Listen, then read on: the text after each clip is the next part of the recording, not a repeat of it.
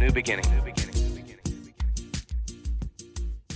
Welcome to the Grief Dreams podcast. Thank you again for tuning in and joining us. I am your host, Dr. Joshua Black. Our co-host, Sean Ram, couldn't be with us today, so I'm going to be doing this solo. If this is the first time listening to the podcast, thank you for tuning in.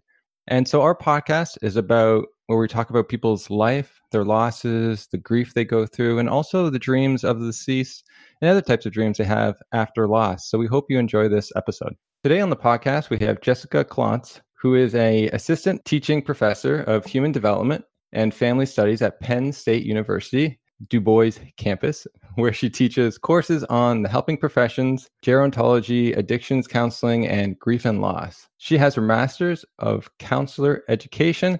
As well, she is trained in end-of-life doula through the International End-of-Life Doula Association and works to promote conversations surrounding death and dying in her local community.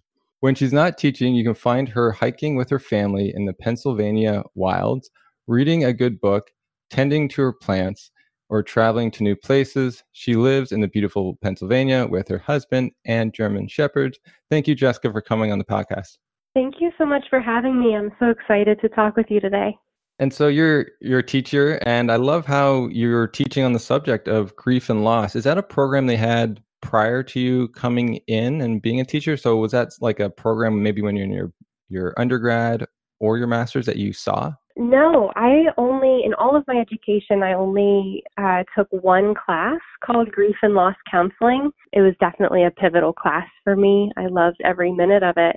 And so when I became a professor, we didn't offer in my program any focus on end of life, grief or loss, but at other campuses there was a grief and loss class. And so I connected with that professor, got some insight and some feedback, and then built the first class at my campus called Death, Dying, and Bereavement. And so I teach that now. Wow, that's actually really amazing. Yeah, because I've never taken a course on that in any aspect. That course was just never offered in any of the universities I've been to.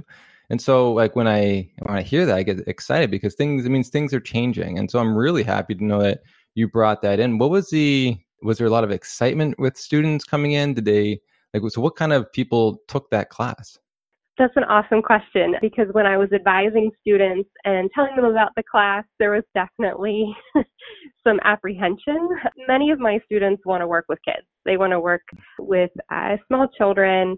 And so thinking about the other end of the spectrum, and especially loss, they definitely gave me this look like, is there anything else I could take? But once I explained to them how applicable it would be, no matter who they were working with, they got on board with it. And I have to say, it went so well.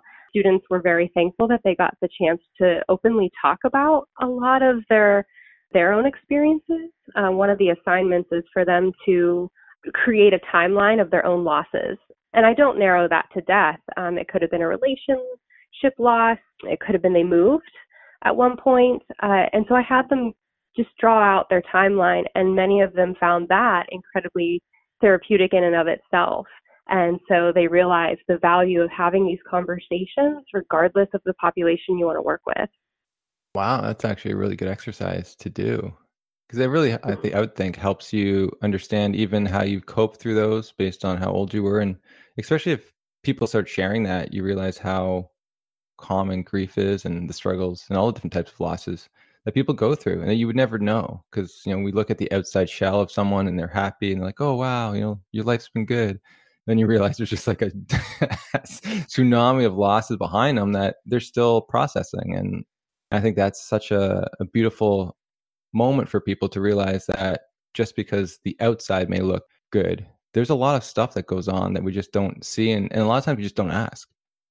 Absolutely. Absolutely. And just that universal connection that we have all survived a lot. We all have stories to tell.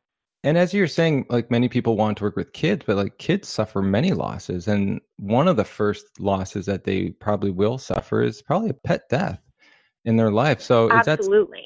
Do you ever bring that up, like pet loss? Oh my goodness, absolutely. Because we can lose any kind of relationship, and the bonds that we have with our pets, obviously I brought my German Shepherd into my bio, so I clearly have a strong connection. And I want my students to understand that those connections are just as valid and those losses are just as powerful. Especially our animal friends, they see us with unconditional positive regard. That's something that we don't always get with our human relationships. And so that profound, deep connection and love, and when we lose that, we feel that just as well. And so, yeah, I definitely emphasize our animal connections. That's amazing. Good for you. Look at you go. I gotta say, like you're doing something that hasn't been done yet at Penn State, and I think that is just so remarkable that there is a change occurring. And sometimes it just takes, one of us to be able to slowly change the conversation. And without the education, people are left feeling, maybe anxious about the topic. They don't want to approach it. But you're right. It's something that's so common in life. And you got to be able to have some confidence that you can approach the situation. And so what other things do you have within this course? I'm really curious because, I may want to take it. Yeah. So the timeline is something that we do in the first 3 weeks of the class, just to help the students understand their own perspective of loss and how it's impacted their worldview. So that's how we set the stage in the class. Some other activities that we do, we look at basically what death doulas and end-of-life doulas do is help clients who are facing the end of their life, about to approach active dying. How do they want to die? Some things that we don't think about, if we're given the option. Of course, not everyone is given these options, but if you could have options, what would they be? And so for me personally, in my death plan, I want to be in a comfortable bed. I want a lot of natural light. I would love the smell of lavender or lemon, and I would love violin music because I just think it's so powerful. All of these, what would you want in your atmosphere, and who do you want there? Go through all of the 5 senses. And so students definitely had emotional reaction to that because they were placed in that mindset of thinking about, if I had the option, I'm going to die someday, that is a fact. But if I got the option of what that looks like, what would I like it to look like? And so creating that death plan, we know that the vast majority of people say that they want to die at home, surrounded with loved ones. But the vast majority of people die in an institution like a hospital, and very rarely do they get the ending that they would have preferred. And so that's kind of the movement of end-of-life doulas, is striving to educate families before that time has arrived and help make people's end-of-life wishes come to fruition. And so students get an opportunity to think about that. And many of them had, like I said, emotional reactions in class. And it wasn't a negative emotional reaction. It was just that, they realized how meaningful it would be to have their loved ones in the room. Many of them said, I want my animals on my bed with me. I want someone to read poetry to me. One person said they would love Frank Sinatra to be playing. And so it was just powerful to hear their wishes and have them think about such a sacred time in their life. Yeah, it is really interesting to think about that question and to really see the themes that come up, like music and how powerful that is and calming, but also who people want around. And said, the pets. I know pet therapy is one of the things, especially in hospices, that they have, and it just really showcases, even if you don't own that animal, any animal it seems can be very beneficial to someone just for their presence in the room. So yeah, I think that's really great to get people to start thinking about what they would like and the importance of that as we move forward, because you're right, it's not a conversation people ask at a party when you're when you're invited. What do you want when you're on your deathbed? And so you need certain people to ask that. And so it's great that you're asking those and getting them to think critically about this stuff, because it's going to help those people that they come into contact with in whatever they do as they move forward. Absolutely. And it's funny that you mention, this isn't common conversation at parties.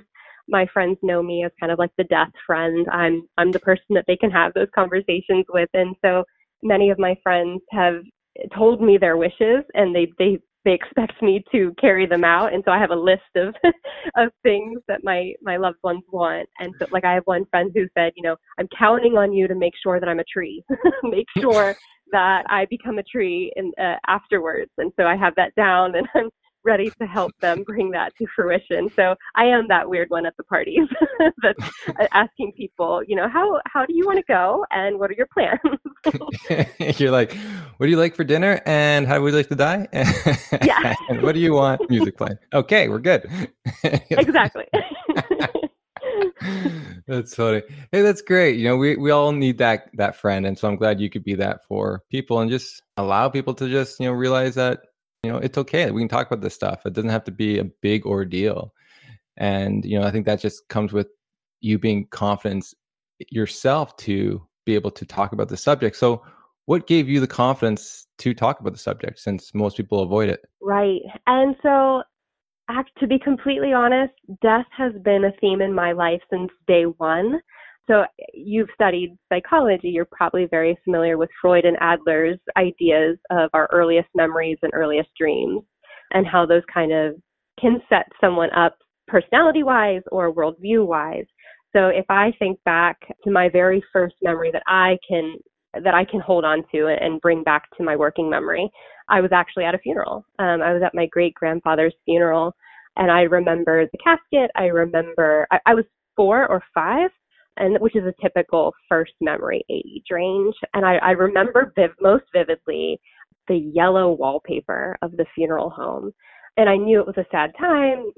My mom was crying, but it wasn't, at 4 or 5, I wasn't upset. I barely knew this person, but I knew people around me were impacted. And so that was my first memory, was being at a funeral. And then, throughout my life, there was just a lot of loss in many ways. And the vast majority of people who I've lost were under the age of 45. So I guess we would call it in our society, the untimely deaths are the most prevalent in my life. So I death is a theme. I've faced it many times. And so I kind of just thought to try to take a lesson from each one of this time that we're given here and the connections that we have, how sacred these are and how short it all is. Even if you do die after a long and healthy, lengthy life, that's really such a short time to get to do and be and love. And so I've just kind of carried this into my life now of, let's talk about this. I don't want to grieve alone. I want to share my grief with people who are with me and understand. I want to talk about their lives and how cool they were. I don't want to just shut them away and say, oh, they're gone now, done. I don't believe that. And I never believed that. So I want people to feel comfortable as much as they can with death, but also not be alone in it and scared alone. It's okay to be scared of death. We all have death anxiety, but you don't have to be alone in that, and I certainly didn't want to be alone in that. And so I think that's where it comes from. Wow, it's beautiful in the sense that you're able to process in such a way where you can see the beauty in talking about it and to opening up conversation so people don't have to feel alone. And I think that's the thing, like you don't have to push it in front of someone's face, but there are people that want to talk about it but just don't have the right people around them or the right circumstances around to be able to talk about it. And these courses and a lot of the stuff that we're doing in society now is, I think, really helping the conversation. When I look at the pandemic, I really see a shift in what people are allowing themselves to talk about. I haven't seen so much talk about grief and loss and death in the news, I don't think ever. And so it's really shining a light on that subject in many ways. And I think that's going to help normalize the feelings that people are going through more than ever before. Like, what are your thoughts on that? Do you see that too?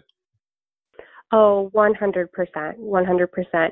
So now it's almost as if we're given permission to acknowledge that we have been going through a collective grieving process. And then our own individual losses, we're given permission to acknowledge that this is hard, this is real, and also just like you said, it's kind of like how the mental health movement has been coming more and more mainstream. We can talk about this instead of, oh, don't talk about that. That's mental health stuff. We're encouraged now. Talk about it. Find the resources, get connected. We're seeing that now. I agree with you in the grief and loss sector where it's public, we're talking about it. And now, like you said, we're educating too. So there's definitely helpful things to say to somebody, and there's some really unhelpful things to say to somebody. And I'm seeing a lot of those conversations in social media as well. Like it's not always helpful to say, well, at least they're not suffering anymore. That's not always helpful. I mean, maybe to someone it is helpful to hear that, yeah, their pain is done. But in the first few days of my grieving process, I don't want to hear that personally, because I want them here, and I want to see them and touch them and hear their voice. And so sometimes that isn't, it might have been sent with good intentions, but it might have landed harshly or painfully. And so we're being more cognizant of what we're saying and how we're trying to help others. And at the end of the day, I always just kind of advise people, at the end of the day, your presence is what really matters. I don't need you to have magic words because you're not going to take away my grief, and you're not going to bring this person or this soul back to me. What I need is just your unwavering presence to sit with me in this really, really hard time. I like that. It's like taking a lesson from animals. They can't say anything, but yet they tend to be the most comforting during after loss, and they just sit with you and they do what you need to be done. If you want to go outside or if you want to watch TV, they just hang with you. And I think there is something special about that.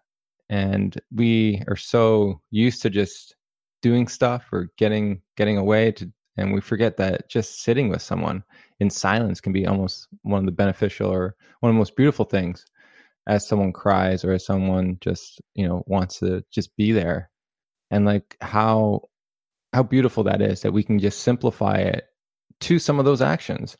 And, it's great that in your course that you talk about all this sort of stuff. What kind of feedback have you got from the students after taking the course that may have surprised you?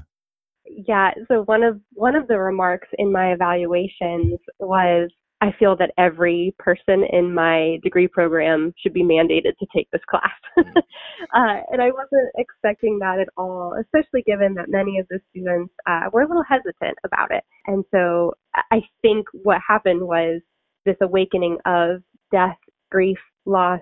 These are universal human experiences, and we do need to talk about it more, and how healing it can be to have your grief witnessed, to have your grief validated, especially for disenfranchised grief. I'm a big supporter of people who are feeling disenfranchised grief. It is still grief.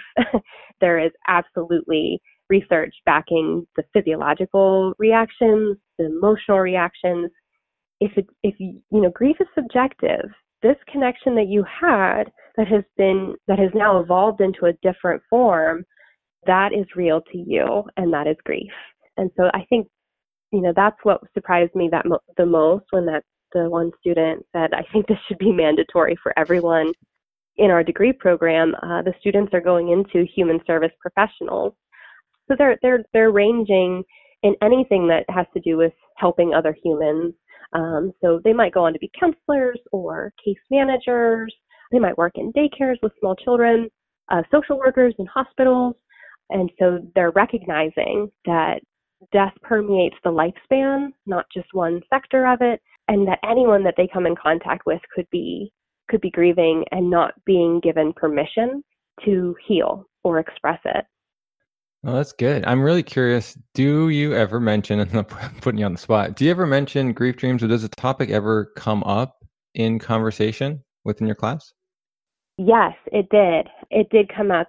We were talking about end-of-life phenomena, which is fascinating in and of itself. So, just the language that often appears in people who are actively dying, the metaphors that are common, the visions that are common.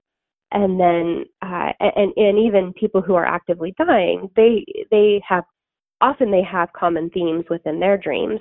And then I asked the students, have you ever had dreams of deceased or lost loved ones? And many of them said, oh yeah, absolutely. And we had a good conversation about that. And I was able to share some of my experiences as well. Wow, I am impressed. I'm really grateful that you are bringing it within the conversation, because that's one of the struggles that I'm finding, is just educating people to bring it up in conversation. And so you're doing a lot of great work there, and I'm really happy that you were able to, and they allowed you to produce this course, and you're doing some good stuff, and I want to thank you for that. But now I'm really curious. You got my ears peaked on some of these grief dreams you share to these students that I haven't heard yet. And so before we go there, could you maybe talk about the loss of whoever died, and then maybe that dream you had afterwards of them? Sure. So I can speak on my most recent one, but I've only had grief dreams. I can think of just 3 that have remained with me. And the most recent one was during the pandemic. So my maternal grandmother, she died actually May 24th, 2020. And so I had the grief dream. Time is eluding me, but I believe it was about 1 month to a month and a half after her death. And, it was during the pandemic, so the process definitely looked different than I imagined it would look, although I am grateful that, she had been hospitalized due to complications of aging. And that's what I mean by COVID really disrupted the process there, because there was a lot of panic that we wouldn't be able to see her again. To get my grandfather into the hospital to be with her was a nightmare.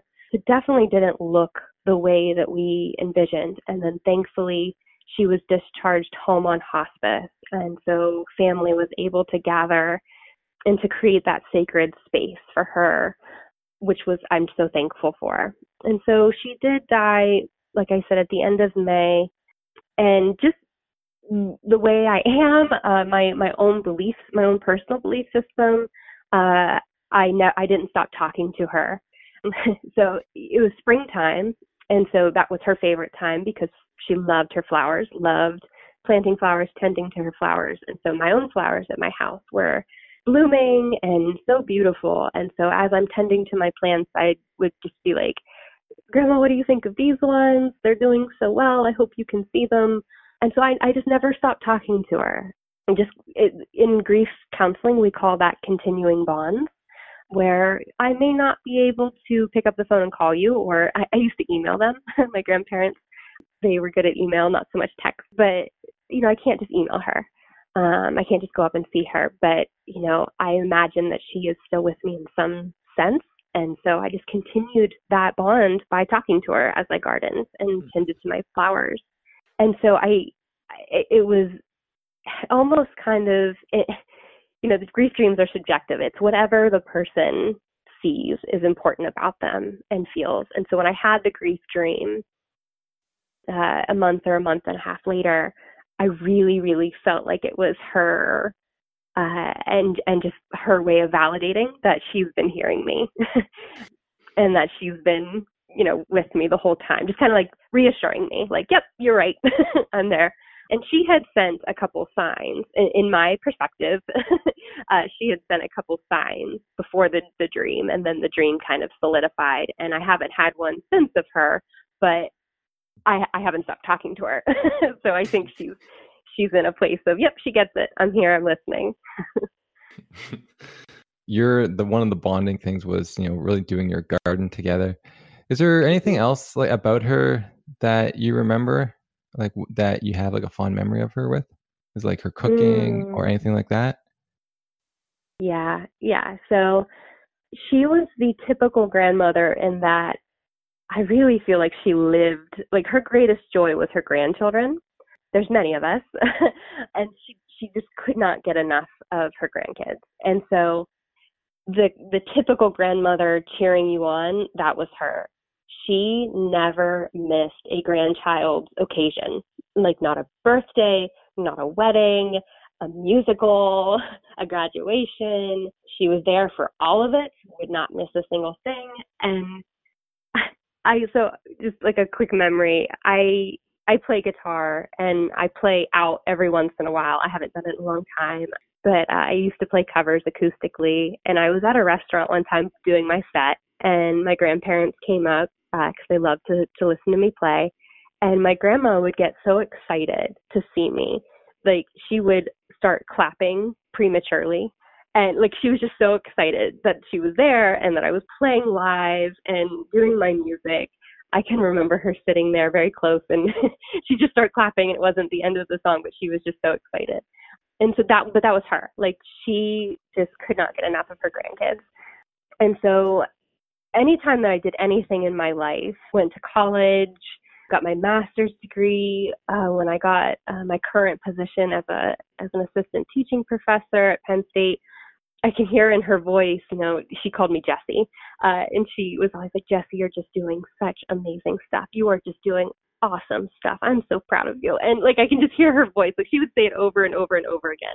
And you felt it, like you felt it in your whole body, that she was just so excited to see her grandchildren do and lead happy lives. And so that's, yeah. So it was definitely one of the hardest parts when she died, was knowing that I wasn't going to hear that again. Of course I have other supports in my life. My family is amazing, but to have her just unwavering support and that voice of, you're doing amazing things. Even when she was on hospice and at home and she was laying there, I was talking with her, and she wouldn't stop. She just kept saying, you do amazing things. You really help people. That's so good. And, even in her last days, she was praising her family or her grandkids. And, that's her. That was her.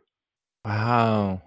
That's so beautiful. I'm so happy you had someone like that within your life. Like, not everyone does. And I'm just feeling like so much love and just so much support. And I can only imagine what that does to you as an individual as you move forward in life. And yeah, like, who would want one of those people to go, right? Like that gives us a great boost, because life is not easy, and we need those people to remind us of what we're capable of, who we are, and that we're still loved, as much as the world may, and different aspects of the world may try to change that. But when there's one person there just cheering you on and providing that, we can maintain, and we can actually do so much more in life. Like, I couldn't be here without support of some of my family and friends who really gave me encouragement when I was at my darkest days within education and trying to persevere that. But like, you look back, you're like, I needed them. And it's nice that you had her. When she was at home, did she ever request you to play your guitar for her? Yes, there were a couple times I did take my guitar up to her house and played. Yeah, now that you're like bringing back memories, I'm like smiling. Yeah, absolutely, I did play for her. And I'm just thinking back to all the times that she was there at many of my shows. And my 16th birthday party, I was at that point, I was in a punk rock band, actually. and I my band played my 16th birthday party. Was all I wanted. And there's my grandparents sitting front row, and I don't know that they like really liked the music, but they were just happy that I was, there and expressing myself through my music. So it brings a smile to my face. I'm curious, because we're talking about like what we want at end of life. What music did she request? Was it like a cover from someone else, or was it your own song? Like, what did she request? My grandmother, we had Pandora playing, and it was mostly classical music. Yeah, so we had some like piano, but also other classical music playing through Pandora. We had a speaker next to her bed.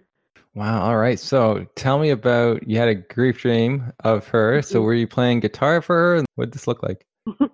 No. Okay. So the grief dream. So in the dream, I'm at my grandparents' house, but it was definitely clear that, she had already died. But there was an event happening, and I don't know what it was, but it definitely felt like some sort of milestone for me, because friends and family members were coming in. They had gifts, and gifts were piling up. And I'm looking around and I'm seeing familiar faces, and I'm noting that this is a big occasion for me, whatever it is. And I'm overcome. I go from being super happy about this occasion to overwhelmingly sad. And I just realized in that moment I want my mom. I want my mom. So I'm walking through the house looking for my mom, and I get into the kitchen of my grandparents' house, and I see my mom, and she comes over, and I am just in the dream. I am just sobbing. There are tears just overflowing, and I look at my mom and I say, Grandma would have loved to have been here for this. And my mom says, I know. And she hugs me. And it's one of those big mama bear hugs. She just squeezes me. And in my dream, I open my eyes, and my mom is still hugging me. So it's, you open your eyes in the hug, and you're looking out past your mom, or my mom, and there she is. There's my grandma. And I have to tell you, I don't have lucid dreams at all. That one was absolutely the most vivid dream I've ever had, because when I saw her standing there, it was like I wasn't dreaming. It felt very much like waking life. Like I felt my breath stop. I felt her presence. Let me just describe the sight of her. So she wasn't, older. She was definitely younger, but it's still grandma as I knew her, but healthier. And she was wearing all white. So it was like a Hillary Clinton pantsuit. It was all white and white sneakers, and the glow. She was glowing. It radiated out of her and all around her body. Like I saw her from head to toe, standing in her kitchen. And she was smiling, and she stood a certain way, like just when she was talking to you, she stood like her arms were cut. There was an arm across her chest, and then the other one was resting, so that way she could rest her hand in her, or her head in her hand, and she was standing just like that, smiling as she always did. But the glow coming from her, I can still, like, if I think about it, I can recapture what that felt like in that dream. It was pure love, absolutely pure love. But words don't hold the depths of this. It's if I could transmit the feeling to you, I would, and you would understand that there are no words to capture this. So I'll do my best. But it was just kind of this. It was calm. It was love, and it was just. It was almost as if she was transmitting to me via radio waves, because it was invisible. But she just kind of sent to me this message of, I'm here, and I'm in a place of pure love, and there's nothing to be sad about, because I'm here. You might be celebrating, but I am too. And oh, that feeling. I have never felt anything like that in waking life or in any other dream in my life. It was just incredibly powerful. Wow, that is that's so remarkable to have that such a profound dream. And I'm looking at that and, like, even if it just ended with your mom hugging you, that's still a very profound dream of, really allowing yourself the emotions to be released and, processing your grief. Then you have the second part to it where you're just like blown away by a feeling, as you said, you've never felt in waking reality. So how do you make sense of that? And that's I opened my eyes, like I don't know how long I stood there staring at her and just kind of basking in her glow.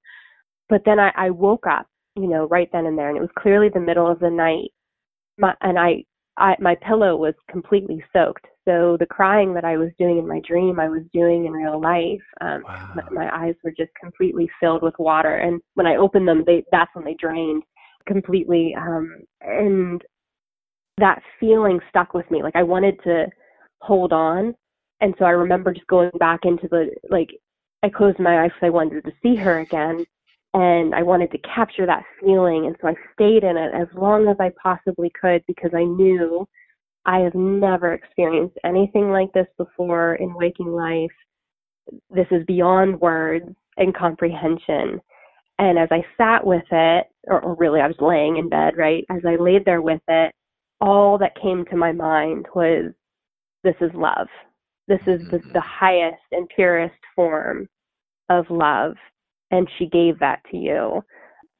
And so, yeah, I can't really comprehend it or make sense of it, except for that's the only sense that came to my mind as I laid in it. It's so interesting to think about. There's levels to love. As you said, like pets have a certain type of love, but there's like the levels to the game. And, I've learned that just as the way I feel love and the way I express love has changed from when I was a teenager to now. But when you start talking about these dreams, or I hear these dreams, I'm like, wow, there's so much left I don't know in this life to get there. Because I think if you got there in your dream, why can't you get there in waking life? Like what's stopping us from feeling that kind of love in waking life? And that really is an interesting question on my end, because it's like, well, how can I get there? Like if it's possible, how can I achieve that here? And like, so it's like, how do we rethink of what love is? And you need beacons, right? Like, so you're really great that you had this moment. Is you can't really articulate it, right? So it's hard for people to go towards it. But like you have a moment in time where you realize what's possible. And so it's almost like a lighthouse in a way. And how do you get back there in waking life? Is it possible? Yes, I don't I know, love right? it. But it's Yeah. interesting to think about. It is so interesting to think about the levels of love, and like you said, why wait until we cross the veil? Like, how do we capture that here? That's it's like a Zen mystery. Yeah, but wow, what an experience. I'm so happy you had that. It's so profound. So like I can't fully understand the impact of that, but I'm definitely sitting in awe of what happened. Mhm. And I couldn't wait to tell my mom, because I knew my mom has had grief dreams before in her past of other family members, and so she was kind of waiting. She wanted to see her mom. And so I waited a few days to kind of fully wrap my head around the dream and everything that happened and how profound it was for me. And then I called her and I told her every bit of it. And she was just, she was so happy. Like, you could tell in her voice, it brought her some sense of peace and maybe a little bit of healing in her own grief. And so I'm thankful that I was able to share that with her, and she could have a little, almost experience it with me in a way, because she had said, I really wanted to see her, but I'm so thankful that you did, and you could share that with me, because that it feels a little lighter for me now. So that I could share it with others, that it would have been meaningful too. I'm thankful for that as well. I'm glad you did share it too, because as you've seen, there can be very beautiful effects from that for those who really haven't had that experience or haven't had the dream of her yet. And people are said like your Mhm. mom was waiting, and it can be Mhm. very saddening when you don't, and people can Mhm. put unrealistic expectations on why that is. I've dreamt of everyone else. What's going on, right? Like, is there something wrong? Like, did I do something wrong? Like, what? And so it's nice that when people share these dreams, it can actually help people more than So good for you. Has she had one yet, or no? Not that I know of, and I think she would tell me, but I don't think so. Wow. Yeah, it's a mystery on like who has these and also when. It's very Mhm. interesting. Yeah. So do you feel that dream or having that dream has really shifted you or helped you process the loss? Absolutely. Well, it definitely validated for me that when I'm talking to her as I'm planting anything, that she's there. So I was thankful for that validation. But I've been on kind of, an interesting journey in my own belief system, and it's just evolved, as it normally does for humans. Our set of beliefs changes with the seasons and the seasons of our lives, and it's definitely been on a high paced journey, over the last few years. And I really feel that dream brought me a sense of peace about the next chapter in terms of what happens when we die, what happens when we cross that veil.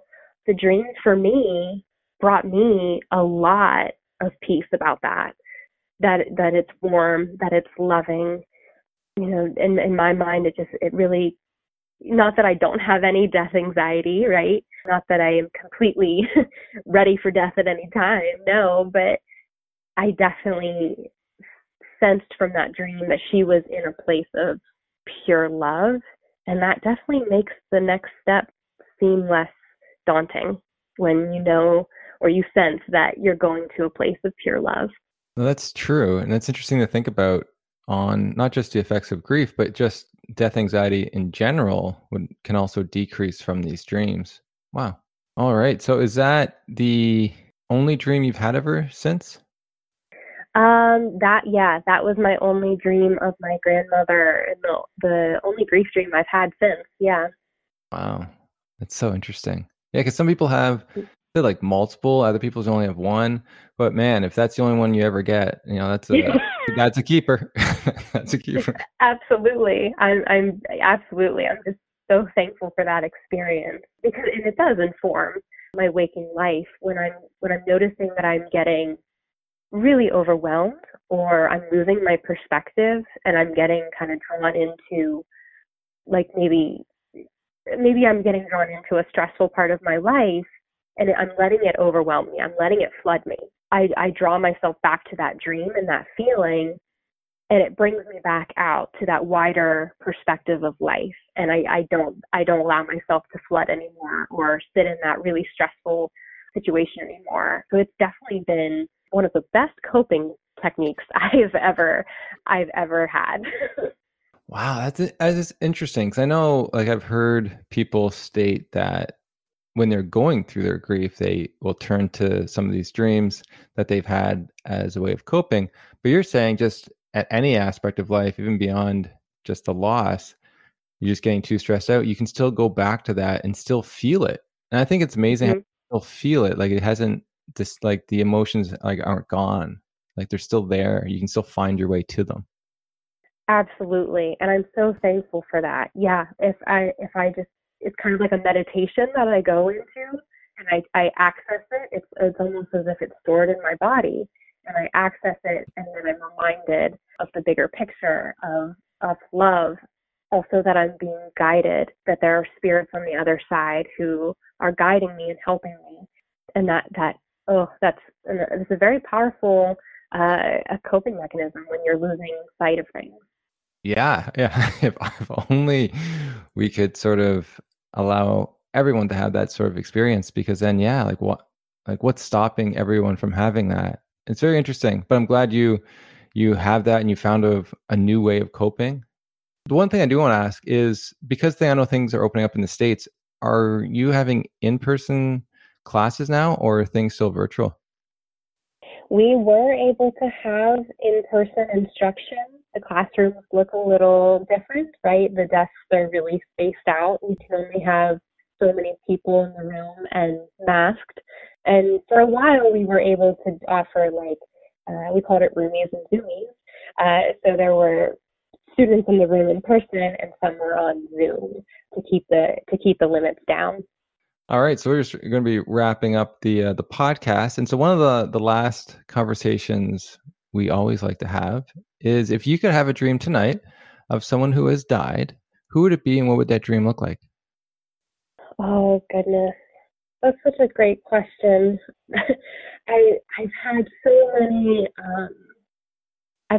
many good friends die that I wish I could see all of them again. We've just had some really fun friends die untimely deaths. So I guess I would love to see my friends again and just hear them talk. And because I know whatever they would say, it would make me laugh. They were just such funny, free, wild people. So yeah, I wish I could see some friends again. Yeah, and just kind of rekindle that laughter that they always brought out of me. I like that. So I can see like at this party with all your dead friends. So it's like a death party. Yeah. You don't need to take the manual with you anymore or your journal. You just go and enjoy these people. Yeah. Is there a location? Yeah, it would be well, I love nature, so I would make them meet me in the middle of the woods. A woods party. Okay. All right. Yeah. Well, that's great. I'm guessing since you do love warmth and warm weather that it'll be in the summer. Yes. Okay. All right. Look at that. Oh, that's amazing. I hope you have a dream similar to that tonight. It'd be really amazing to be able to hear back from you on if that happens. Yeah, absolutely. And so just wrapping up, where can people find information if they want to learn more about maybe death and dying from you personally or to even take your course? Sure. So there are tons of death, dying, and death positive resources online. If they want to check out Penn State University, I'm at the Du Bois campus. And then they want to follow my death positive adventures on Instagram. They're welcome to look at. My handle is JessClance104. What's the 104 stand for? It's our wedding anniversary, October 4th. Good to know. Now everyone knows.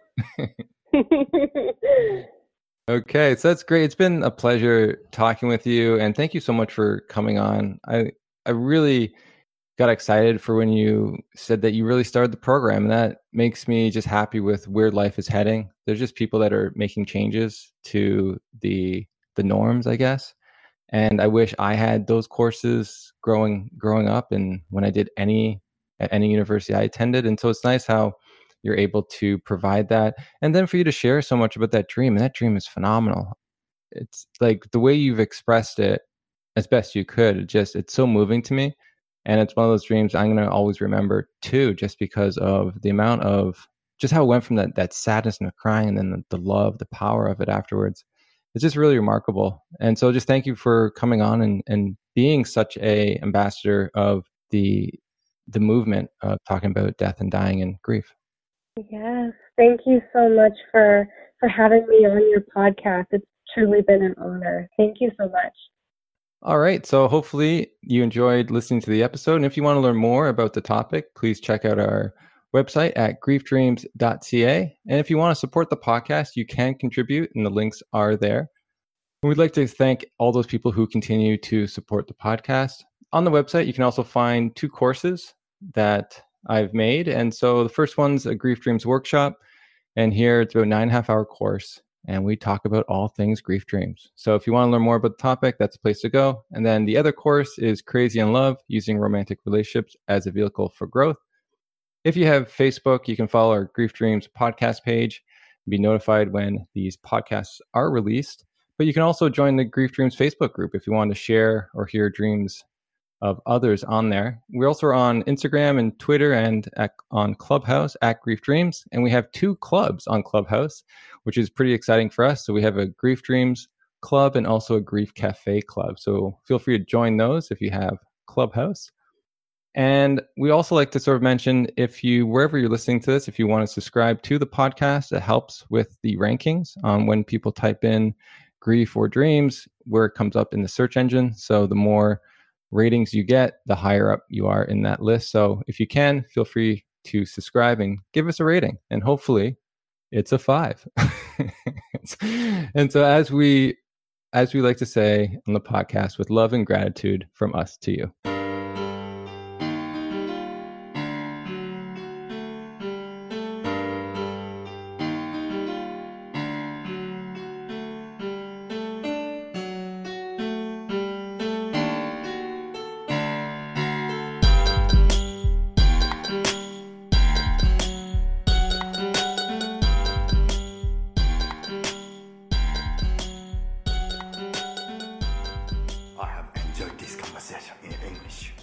I have questions. I have introduced myself. You have introduced yourself. this is a very good conversation.